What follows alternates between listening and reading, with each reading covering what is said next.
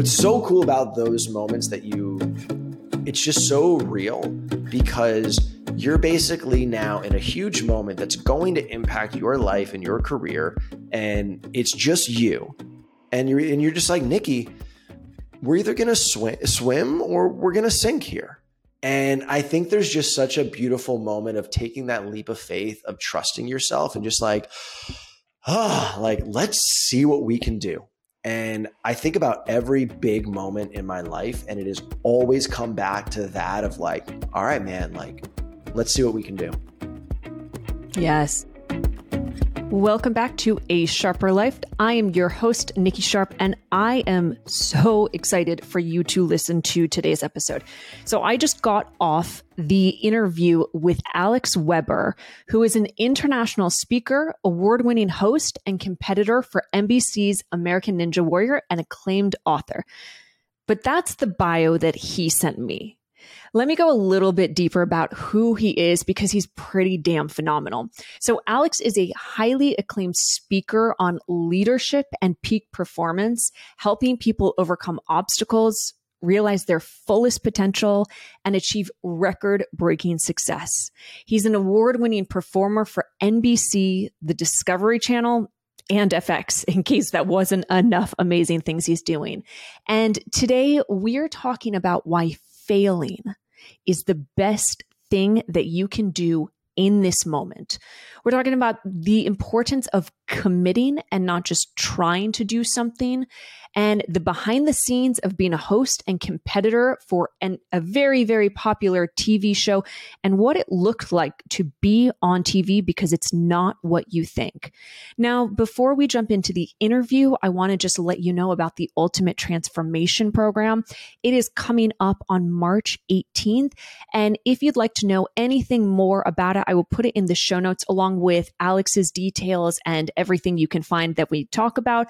But very quickly, the Ultimate Transformation Program is my 4-month program that is literally transformational. It is a money back guarantee. If you participate and you don't see results, well, you get your money back. But here's the thing. I've actually never had one single person have this because it is a formula that I have created. It's a community that you're going to get, and you are going to have complete and radical shifts and transformations in all areas of your life. But go ahead and check out the link in the show notes because I want to get onto this interview as it is so ridiculously good. So without further ado, here's Alex Weber. Alex, so thrilled to have you here, and we're just going to jump straight in. So you are on American Ninja Warrior, known as the most difficult competition on earth. So you started out as a host, and then you started competing. So for those listening or watching, can you share about the show, what it takes to win, and just your overall experience? Yeah, it's... First off, so fired up to be here with you. And I know we'll talk about it. We first met like 6 years ago doing a podcast, and it's just been so cool to see your journey and to share in each other's throughout these years. So pumped to be here. And absolutely. And thank you. Oh, yeah. So NBC American Ninja Warrior is a absolutely phenomenal world. And I often use that term world because it is not only a Emmy-nominated TV show in its 15th year, and not only known around the globe, it's also a sport that kids train at, that gyms have opened up around the country and the world. I've trained with American Ninja Warriors in Hungary at a gym near Budapest. Like it's and it's so intense. It's so intense. Every aspect of it is intense and beautiful and challenging. And it has given me more joys and heartbreaks and challenges and stretched me more than anything else in my life. And the series, to do it, you got to, fly around on these obstacles in the air. And that's incredibly difficult. But even to get on the show is incredibly hard because you have to be dedicating your life to really honoring the training of it. And then you have to get selected, which is not... That isn't a guarantee. And there's been times when I have been and times when I haven't. But before all of that, I was actually a host. So I was doing TV hosting in LA and stand-up comedy, and I loved it. And it felt I was like, okay, I'll just be like a broier Ryan Seacrest. Like, I could do this. This is great. But before that, I played D1 college lacrosse. I actually won US Lacrosse Coach of the Year. And that whole chapter was before TV hosting and stand-up comedy. And I always felt like there was a whole part of me that I wasn't using or accessing in TV hosting and even stand-up comedy. But then with American Ninja Warrior, I got to host this series, which was not only entertainment, but it was sports and it was people and it was uplifting and these stories of inspiration and overcoming tragedies. And it felt so whole. And then this is really important. When I was hosting, my identity, and identity is so powerful. Identity is what we believe to be true about ourselves. And that can be informed by other people. It can be informed by life events. It can be informed by nature, nurture, God, but it's what you believe is true about you. My identity was a former athlete. I played D1 college lacrosse. It was my everything. And then it ends and everyone goes, oh, you're a former athlete. And my soul would die a little bit when they said that. But I was like, I guess that's just what society is. And that's fine. So when I first started hosting for NBC American Ninja Warrior, part of the job was not only doing all the hosty host stuff, but to try the crazy obstacles and just fail for everyone's entertainment. And just to interrupt you really quickly on that, can you talk just really briefly about like what these sort of obstacles are? I've seen the show. I'm sure a lot of people haven't. And just knowing that this is one of the world's hardest competitions, like how long is because I know I think it's like 30 minutes or an hour long, but it's not like when you're competing, you're not competing the whole hour long. You get one go. And if you do well enough, you get another go. And if you do well enough, you get another go on increasingly more challenging and unknown courses. And also it weeds down. So you have to get farther and faster. So every part of it, that's why, I often say it's one of the most intense things on the planet. It's just every piece of it is as intense as possible, which is awesome. Like, what an incredible thing to have where something really challenges people at such an intense level. And so the obstacles are these dangling and spinning, why I also love the sport is because it's very alive. Like I played college lacrosse. I played, we were state champs in hockey. I played tennis. I'm a jock. I love sports. American Ninja Warrior is alive. Like the obstacles, you don't know what they're going to be. And the community is always trying new things to the point that people will be in the gym and they're obsessed athletes. So they're just training into the wee hours of the night and someone will try something. And that thing that they try will be absolutely bonkers crazy. And they'll post it onto social media and everyone will be like, whoa, that's nuts. And then every gym tries to do it and every athlete obsesses. And fast forward a week, it's now standard stock. Absolutely, everyone should be able to do this. And a week ago, It was bonkers crazy. And the series is very aware of this. And so their obstacles are always growing and creative and you don't know what they're going to be. And so I love the sport so much because of how hard it is and because of how creative it is. And I've done, weightlifting and I did a Tough Mudder and I've done Spartan and I love all of those. And I played college lacrosse and I love that so much. But Ninja Warrior, it challenges you.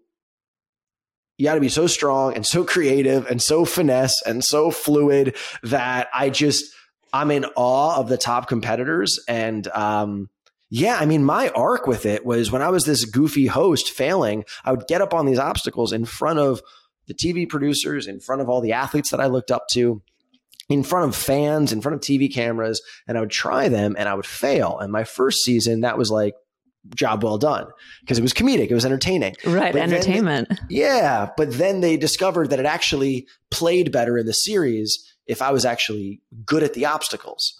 So now, basically overnight, I had to get good at these impossible things. And that is so much, I've published a book and I speak at organizations, keynote speaking, and so much of it, I share the lessons from that year because basically I had to get good at this impossible feat in not a lot of time. And the lessons of just showing up with the best people, like to you listening, whatever you want to do, just find who are the best people and try to get in their orbit. And then I call it hunger and humility. Like that's your hunger side. And then you got to have humility of, you're going to screw up. Yeah. It's going to be embarrassing. It's going to be frustrating. But so often we stop right there because, dang, this is tough. The judgments and the humiliation and the frustration. But if you just have some humility, call it grace, call it honoring yourself, call it self-love, of just showing up and being a little gentle as you're working your booty off, that ultimately is what everything is, because you start to pick up your head in a day, a week, a month, and you're like, dang, I'm kind of okay at this. And then you pick up your head in a day, a week, and a month, and you're like, I'm not terrible. I'm getting pretty good at this. And so, but so often our minds or our emotions stop us from ever getting to that point.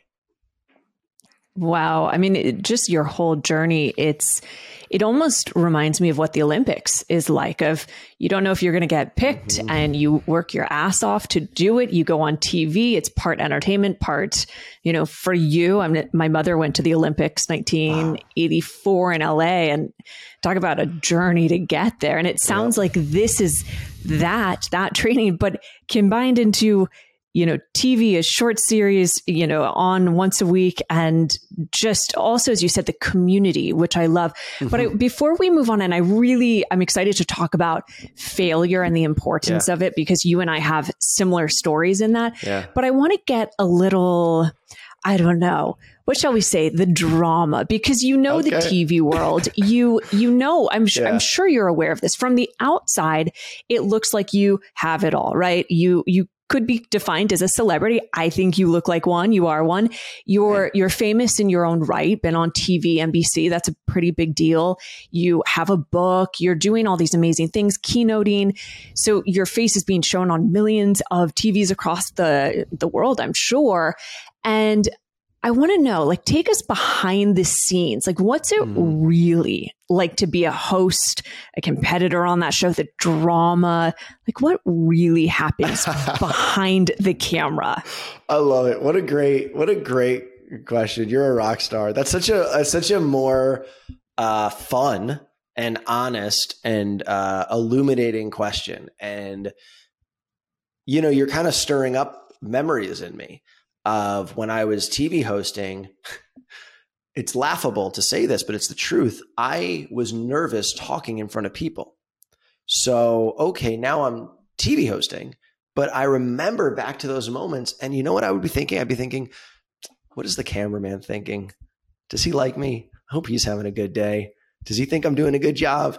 I would get so nervous. And so now I'm not only, so if I was in front of one or two people, I was okay. This is, again, got hired to host for NBC, and I'm nervous and self-conscious talking in front of people in this capacity. And this is just part of the truth of American Ninja Warrior. Everything is just so big and bold and beautiful. I love it so much. My first day hosting, we were in Atlanta, and I was on the course. So there's no hiding. I'm on the course, on the obstacles. There's probably 100 athletes who are waiting to get a breakdown of the obstacles after we film this thing. All the producers are there. And this is the first stand up, meaning hey, welcome to the Crash in the Course by American Ninja Warrior. I'm Alex Weber and I'm your host. The first time doing it of we're here and all the producers are looking at me, and it's an honest moment of their thinking did we get the right guy?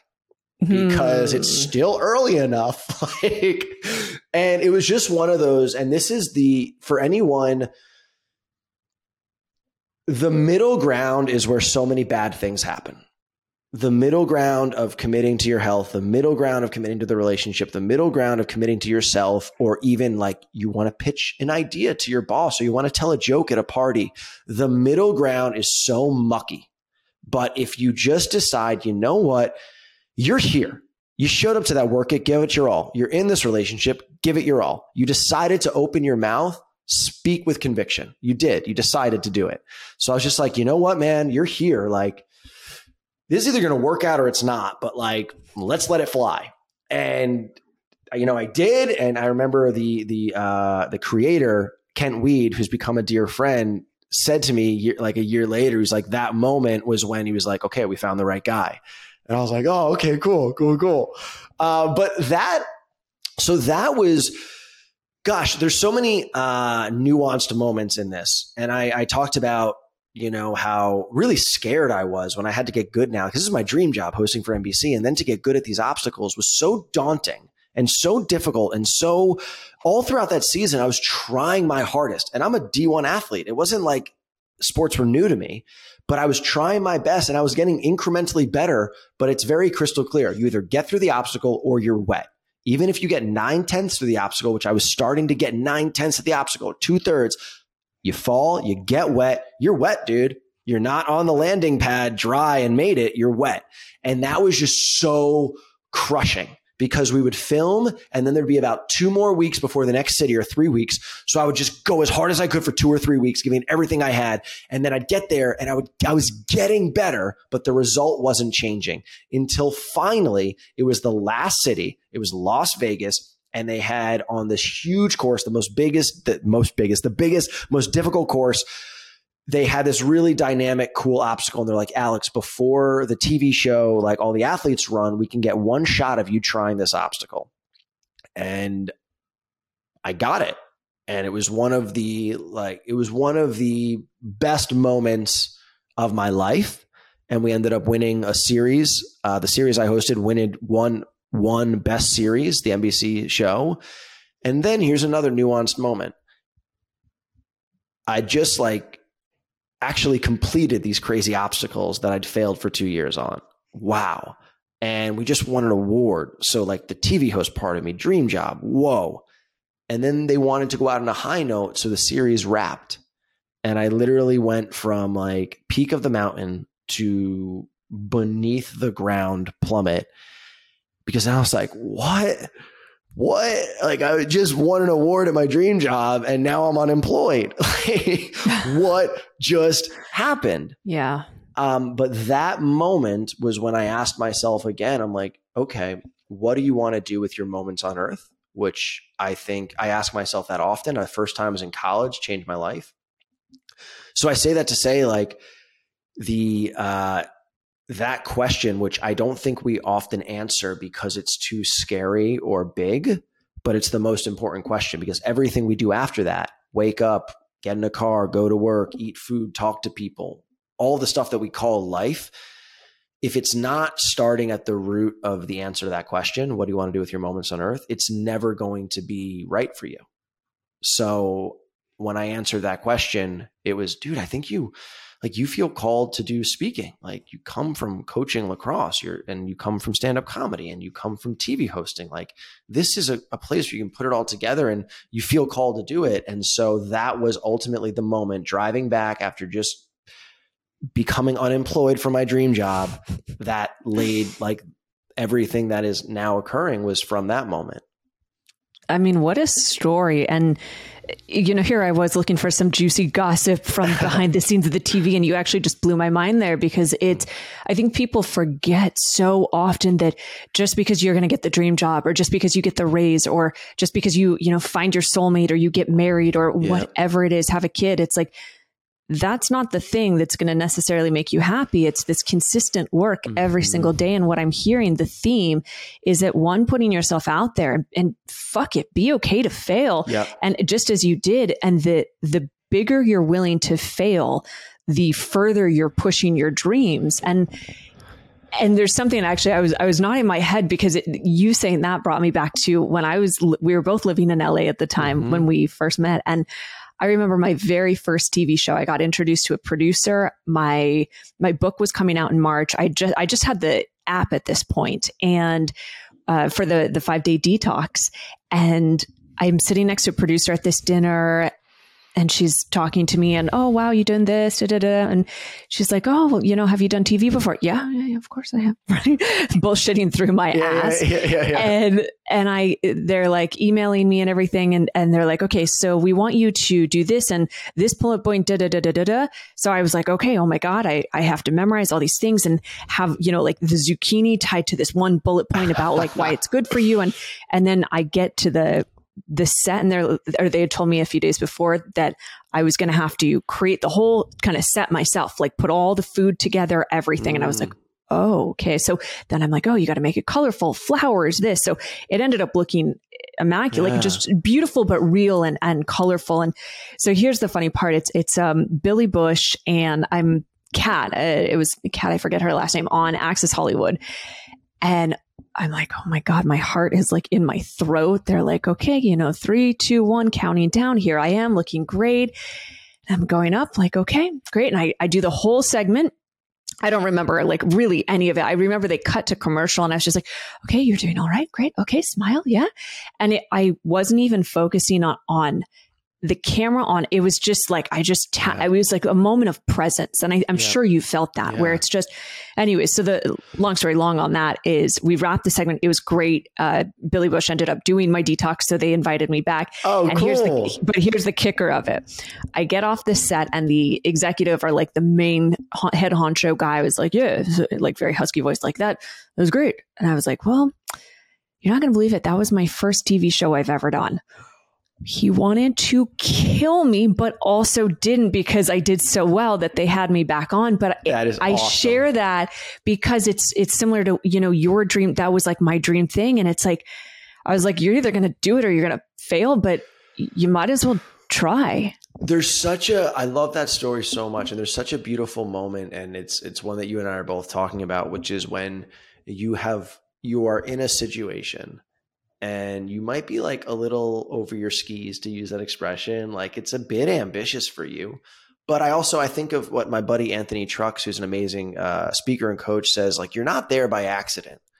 Like you didn't, yes, you might have like white lied about your experience, but also you had so many other things going on that those individuals wanted you to be there. And I think that so often in our lives, we find ourselves in situations and we're only focusing on the reason why maybe we don't deserve it or we shouldn't be there. And I'm kind of reminding myself too in the audience, like there might be that reason, yes, but there's probably so many other reasons of why you should be there. And what's so cool about those moments it's just so real because you're basically now in a huge moment that's going to impact your life and your career. And it's just you. And you're just like, Nikki, we're either going to swim or we're going to sink here. And I think there's just such a beautiful moment of taking that leap of faith, of trusting yourself and just like, let's see what we can do. And I think about every big moment in my life, and it has always come back to that of like, all right, man, like, let's see what we can do. Yes. And you talk about this concept of how to fail, and it's what I call failing forward. Mm-hmm. And that actually reminds me of an interview that I heard about Sarah Blakely, the creator of Spanx, where she talked about at the dinner table with her dad and her brother growing up that her dad would always ask, how did you fail today? And what lessons did you learn? And so I'd love to know, is that the same sort of concept that you teach or you embody? That's such a cool question that they would have at the dinner table. And I don't think any question is right or wrong. I think a lot of my life was geared towards achieving. And I will say, though, I don't think I ever shied away from getting ugly or falling short. But it was always like, I think the school that I went to, the people that I knew, my family, it was like, do your best and crush it. Like, get the A+, score the goals, do well. And I think the trap in that is that if we shy away from opportunities where we're not going to do well and we don't take chances because, it's going to be gross or ugly, especially now when everything could be immortal or posted on the internet or people are going to know about it. But I'll say two things. There's worse things than a little regret, there's worse things than a little frustration and embarrassment. And I believe that is regret. And that is living with this gnawing want in your heart that you never listened to, or you never acknowledged, or you never went after. So really what I encourage people is not, I'm not someone who says like failing is great, because I think it's a very visceral experience and it can suck.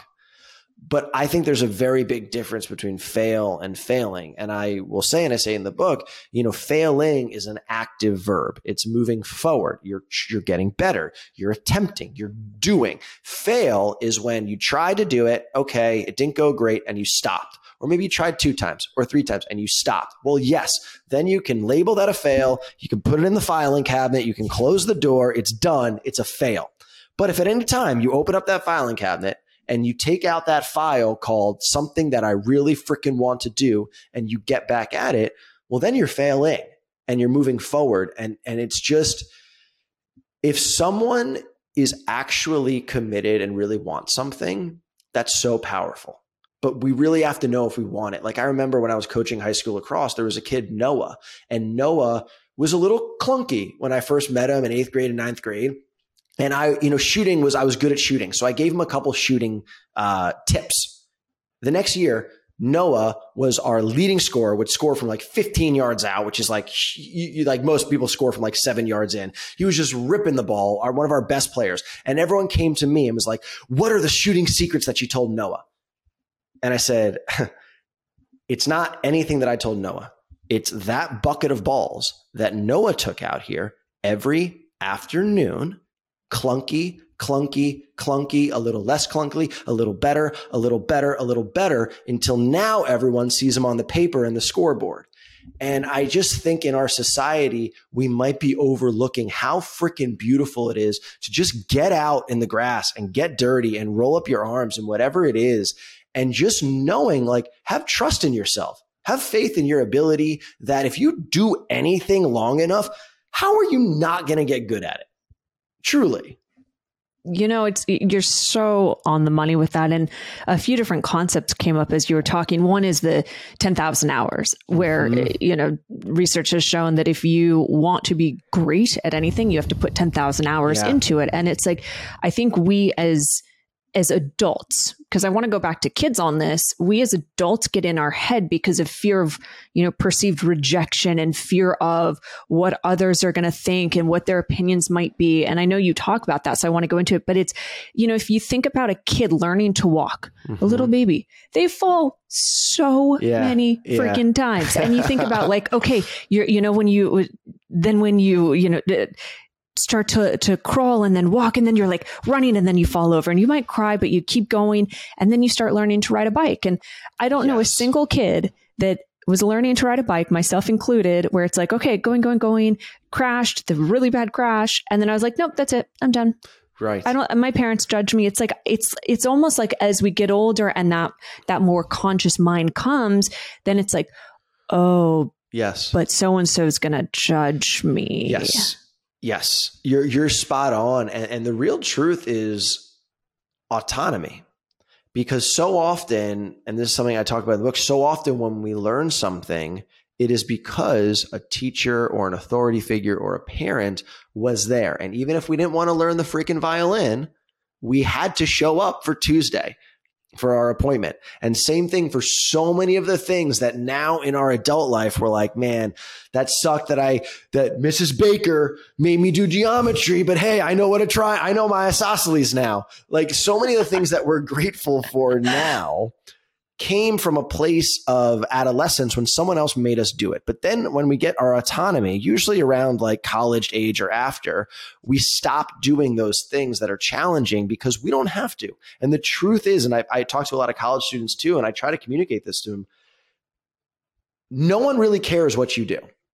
And at the end of the day, as much as a parent or a loved one or someone off the internet might pressure or say you should or urge you to do something, at the end of the day, it is your heartbeats. And the more that we own that, you own your autonomy to, you want to be in a happy relationship, you want to be successful at your job, you want to be a version of yourself that you actually feel good about when you go to bed. Man, that's all you. That's all you, and you don't have to do it. Yeah, it is all you. And we're going to shift gears just because we're going to bounce a little bit all over. And this is why I love talking to you. Likewise. And I want to switch gears a little bit on this, but exactly what you were saying, the autonomy. I call it taking radical responsibility or radical ownership of self, because we're in a place of cancel culture right now where it's like, yeah, you know where we're going. And it's like, let me blame someone else because I'm fat. Let me blame the government because they didn't tell me the right things to you. Let me blame you because of COVID that I got sick. Let me blame, Fauci or this, or let me, and it becomes a place of like, no one, I don't want to say no one. A lot of people are not autonomous in themselves, their decisions, their own ability to recognize, like, you own yourself. Nobody, like, I don't own you. I can't force you to do something. And the very nature, like, I always laugh when my husband and I will get in, I call them crunchy moments, when we'll get in a crunchy moment, and it's, if he'll be like, cause I've really learned this lesson to take autonomy of my feelings, and I'll hear it be like, he's like, you made me feel this way. And I'm like, damn, I'm so glad I have that much power. I feel like God today. I don't say that obviously, but I'm like, I am God. If I can control people's feelings. And I laugh about that now because it's something we've worked through, but I get it. Yeah. So I want to actually go into, during the pandemic, you started putting out the best videos that I've seen, and they became viral. And I want to just share a few of them. So topics such as, literally it's titled How to Be a People Pleaser. And it's obviously a satire, but it's amazing. Go watch it. Then you did another one of the years of like 2019 and 2020 talking to each other. And then another one of pitching 2020 as a movie concept. And then you did How to Be a Conspiracy Theorist, which I am a self-proclaimed conspiracy theorist who has always been right, by the way. So I want to talk about narrative versus the truth, and like creating these videos, and just this whole conversation on taking ownership and believing whatever, you're told. Oh gosh, it's so, and I was grateful to do this with you for so many reasons. And the questions that you ask of the behind the scenes and the real truth moments of like our own journeys, and not being a highlight reel, and also being able to share, because that meant so much to me, because I knew we met each other in LA, and it had seemed like when I started to share videos of what I felt called to speak on, and I'll go into that in a moment, most of my LA ties were the first to stiff arm me and shame me, and in their own ways cancel me. And interesting. So considering you and I met in LA, and then you have a loud voice, shared things that I was saying, it really meant a lot, in a time when some people who really meant a lot were kind of disowning me. So I want to thank you for that. Yeah, I mean, I love them, and I would, and just to go on that, like, I love anyone who speaks their truth, and I know everyone has a different truth, but what I really honor and respect about what you were doing, and you were taking these videos and making them funny, but teaching people to stop believing everything that you're told and start thinking for yourself. It's something that I definitely get fired up about, and what I was mainly first saying was how much it meant, because of, I was blown away. It was really the first time in my life when I saw people's emotions and fear capture them so intensely, that people they've known for a long time, and people that not only they love, but also they've known like my heart, they've known my mind, that I'm, and how quickly I was just shunned. And I want to go to like what caused the shunning. I, started to see some things throughout 2020 and into 2021 that I was just like, my logical mind can't make sense of this. Like, it just doesn't seem to be adding up. And anytime I dig at it, it's either hidden, or people are getting banned or censored. And to my logical mind, that didn't add up, because we want to live in a time when doctors can debate things and offer any solution regardless of who's profiting. And the best solution wins, so we can save lives and heal people. And when that truth was not happening, and I have experiences with my sister and her journey with Lyme disease. I have experiences with my mom and her journey with cancer, and how we've gone to Mexico to get her herbs. We've had to go to Mexico to get her herbs for her cancer treatment, because they were outlawed in the States, because certain entities don't benefit from those herbs helping people. So this was not out of left field for me to start to question some things. I have a track record of this, of like, and it's not coming from a desire to do this. It's just coming from like, this doesn't add up. And while this doesn't add up, people are suffering. And then I became one of those people suffering. And we're all human beings. And when you start to feel it really close to home, then you've got a desire. I've had so many people in my life who said, you know what? I've never had a really desire to find out more about this. That's what a luxury. What an absolute privilege and a blessing, because you haven't been affected, or someone you love hasn't been hurt enough where you got the fire now to find out what the hell's going on. So that digging happened and the fire was in me. But then I didn't want to speak out on the internet because I knew what would happen. I would get shunned by friends. It would affect my work. Some family members who think differently would distance themselves. So I stayed quiet for about 6 months. And those 6 months were the worst months of my life. I couldn't sleep. I was sick to my stomach, because really what it felt like was my soul was like, dude, you're here for good. You're on this planet for good, and you have a voice and you have skills and ability for good. And because of your own fears, you're not going to help people. You're not going to do good. And so people are going to suffer. And it really came to a place of me looking at like, what is my purpose here on earth in this life? What am I doing here? I'm not here to watch Netflix and go work out and get to Friday. Like, that's not what I'm here for. And I know this.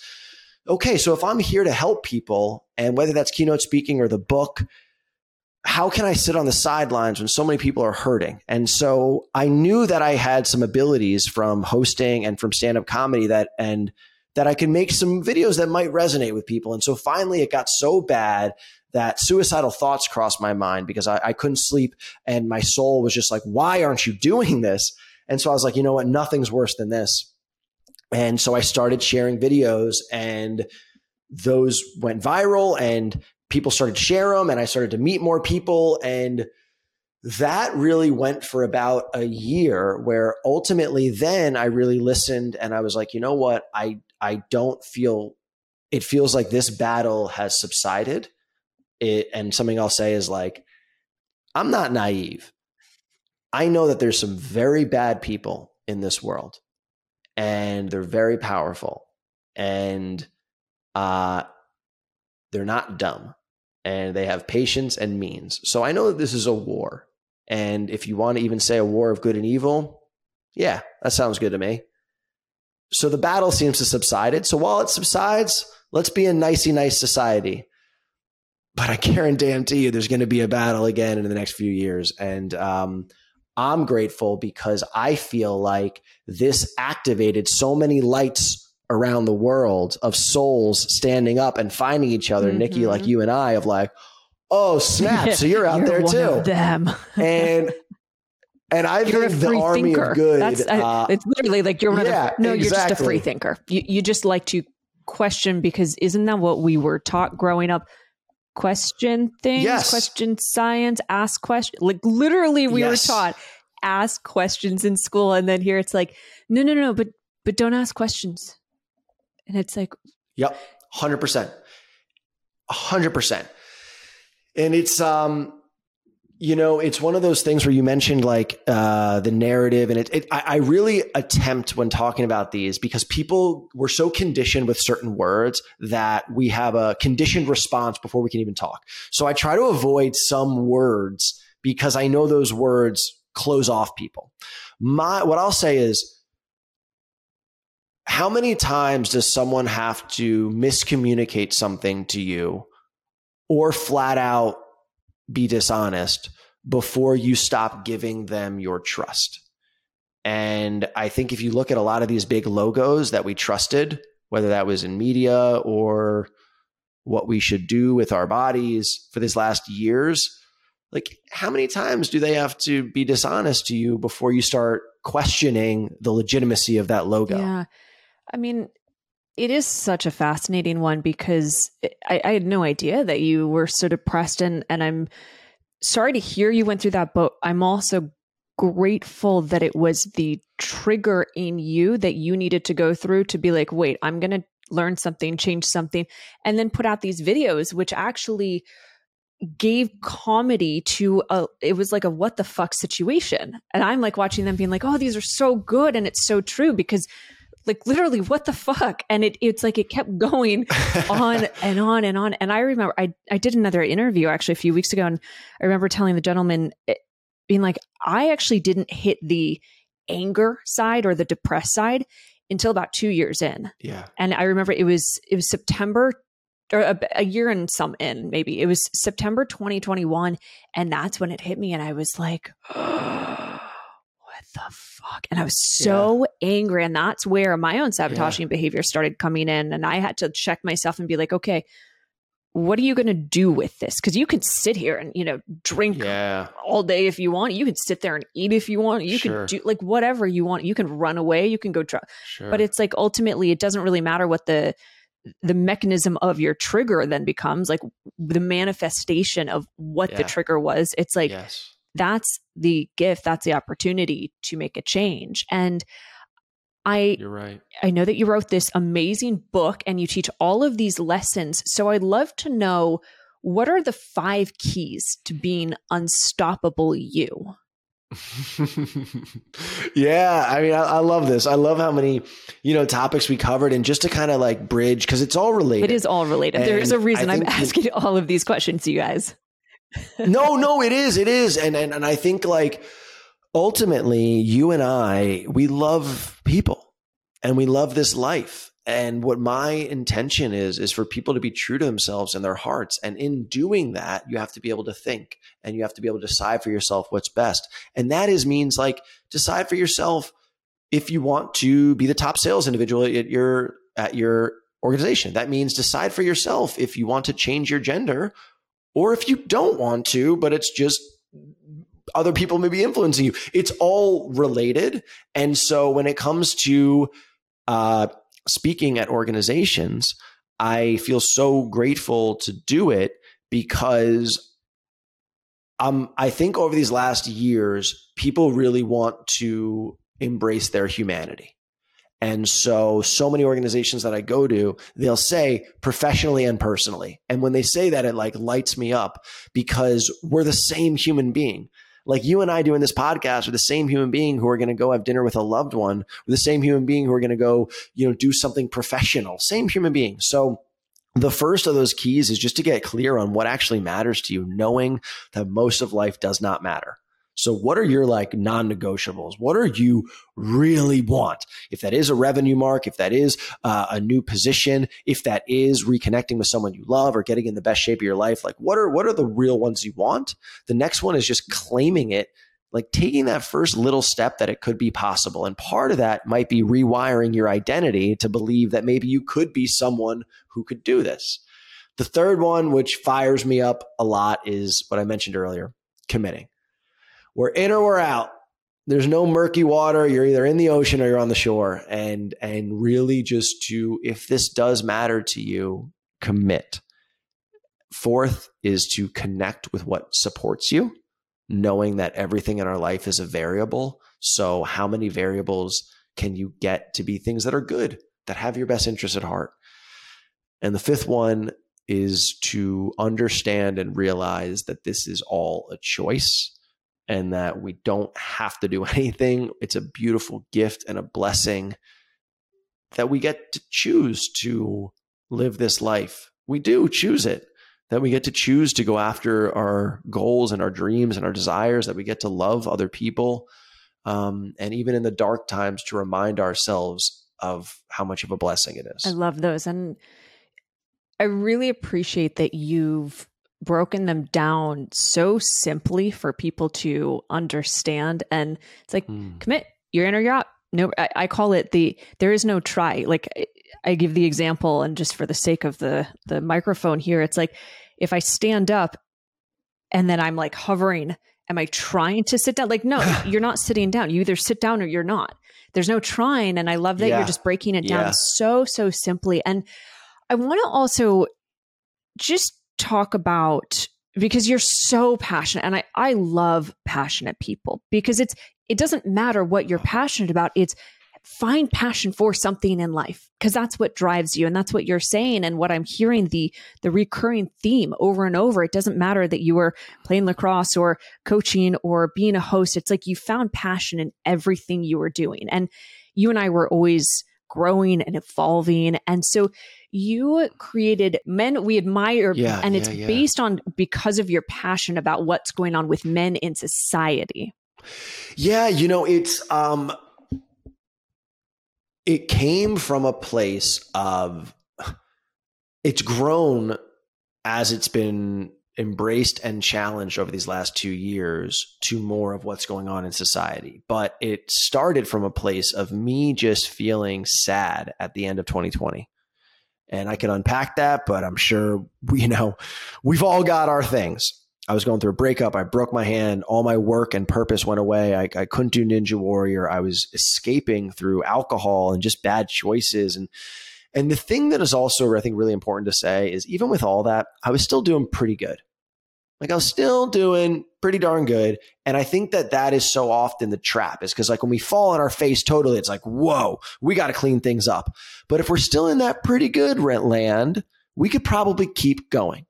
And I felt that, but I also felt like this just isn't me. And I'll do this like quarterly.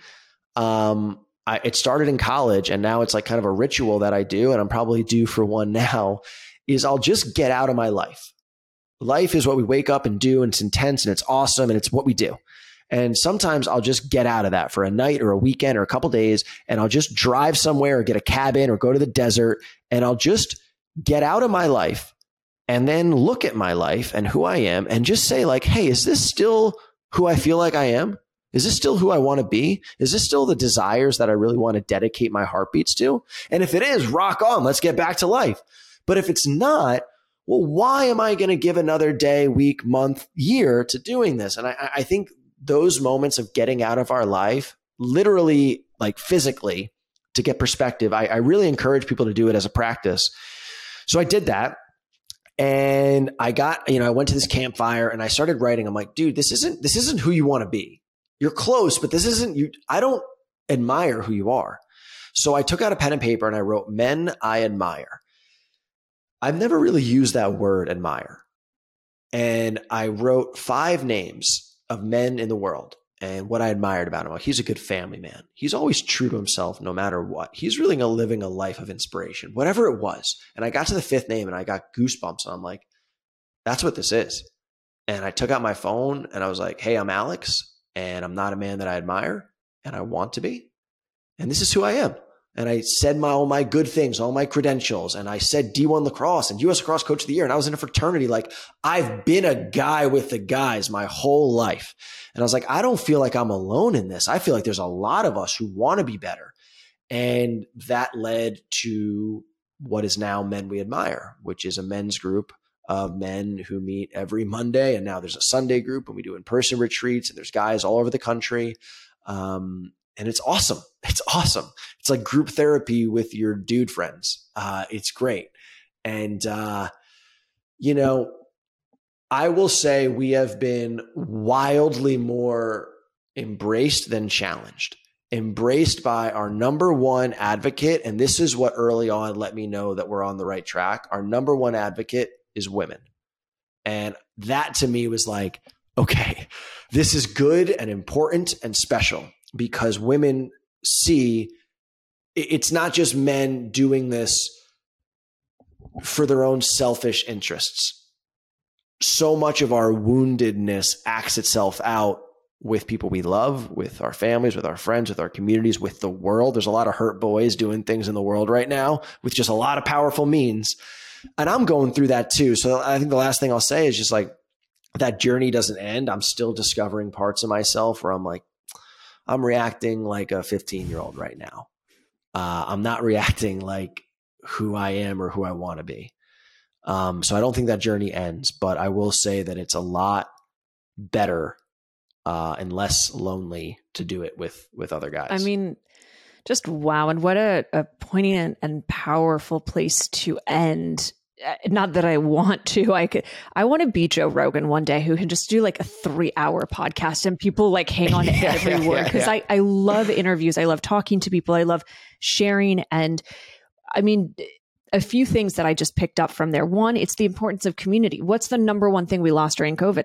Community. So no wonder that this became so powerful, because women that I work with, it's that same thing where it's just this loss of community, of friends or whatever it might be. And so and also I just love that you're giving a safe space for men just to be men, and whatever that means, because I see so often with guys that I know and my friends where they don't share, they don't get vulnerable with anyone other than maybe their spouse. And it's like, no, you kind of need the same sex to walk you through your journey at different points. I believe, at least. And the other thing, like, so I got goosebumps as you said it, the fifth name, and you're like, do I admire myself?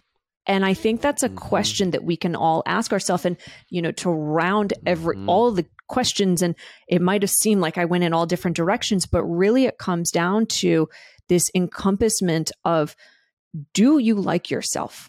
If you don't admire yourself, what are you willing to do today to make a change? How are you willing to not only fail forward? I loved what you were saying about failing. That's an act going forward and making a change, committing to it. Part of your 5 steps, like everything we talked about really can be brought in together. Like the puzzle pieces just go shoop. Yeah, 100%. And I was so excited to do this with you because of the depth of who you are and the depth of what I knew, the questions and just what you would bring. And it's awesome. It's awesome. And I'm going to bug you to be on mine now. I can't wait. Well, Alex, you have been phenomenal. Where can people find you? I mean, I'll put everything in the show notes, obviously, and anything you want to share or promote, please do so right now. The mic is yours. Yeah. Thank you. So I'm Alex Weber is my name. It's also my handle, just one B in Weber, and that's on all the platforms. Instagram, it's probably the one I'm on the most. And my website is the same thing for speaking in the book, and the men's group is called Men We Admire. And I'm just grateful, Nikki. I'm grateful that you've welcomed me on. And for everyone listening, if you enjoyed today's episode, please leave a review. 5 stars. It helps the show grow. It's really the only way to get new people learning about these concepts that I'm sharing with a great guest here. So 5-star review, and please let us know, what did you actually enjoy about today's episode? Because we went really deep in a bunch of different things. And I want to just thank you for listening. And until next week, here's to a sharper life.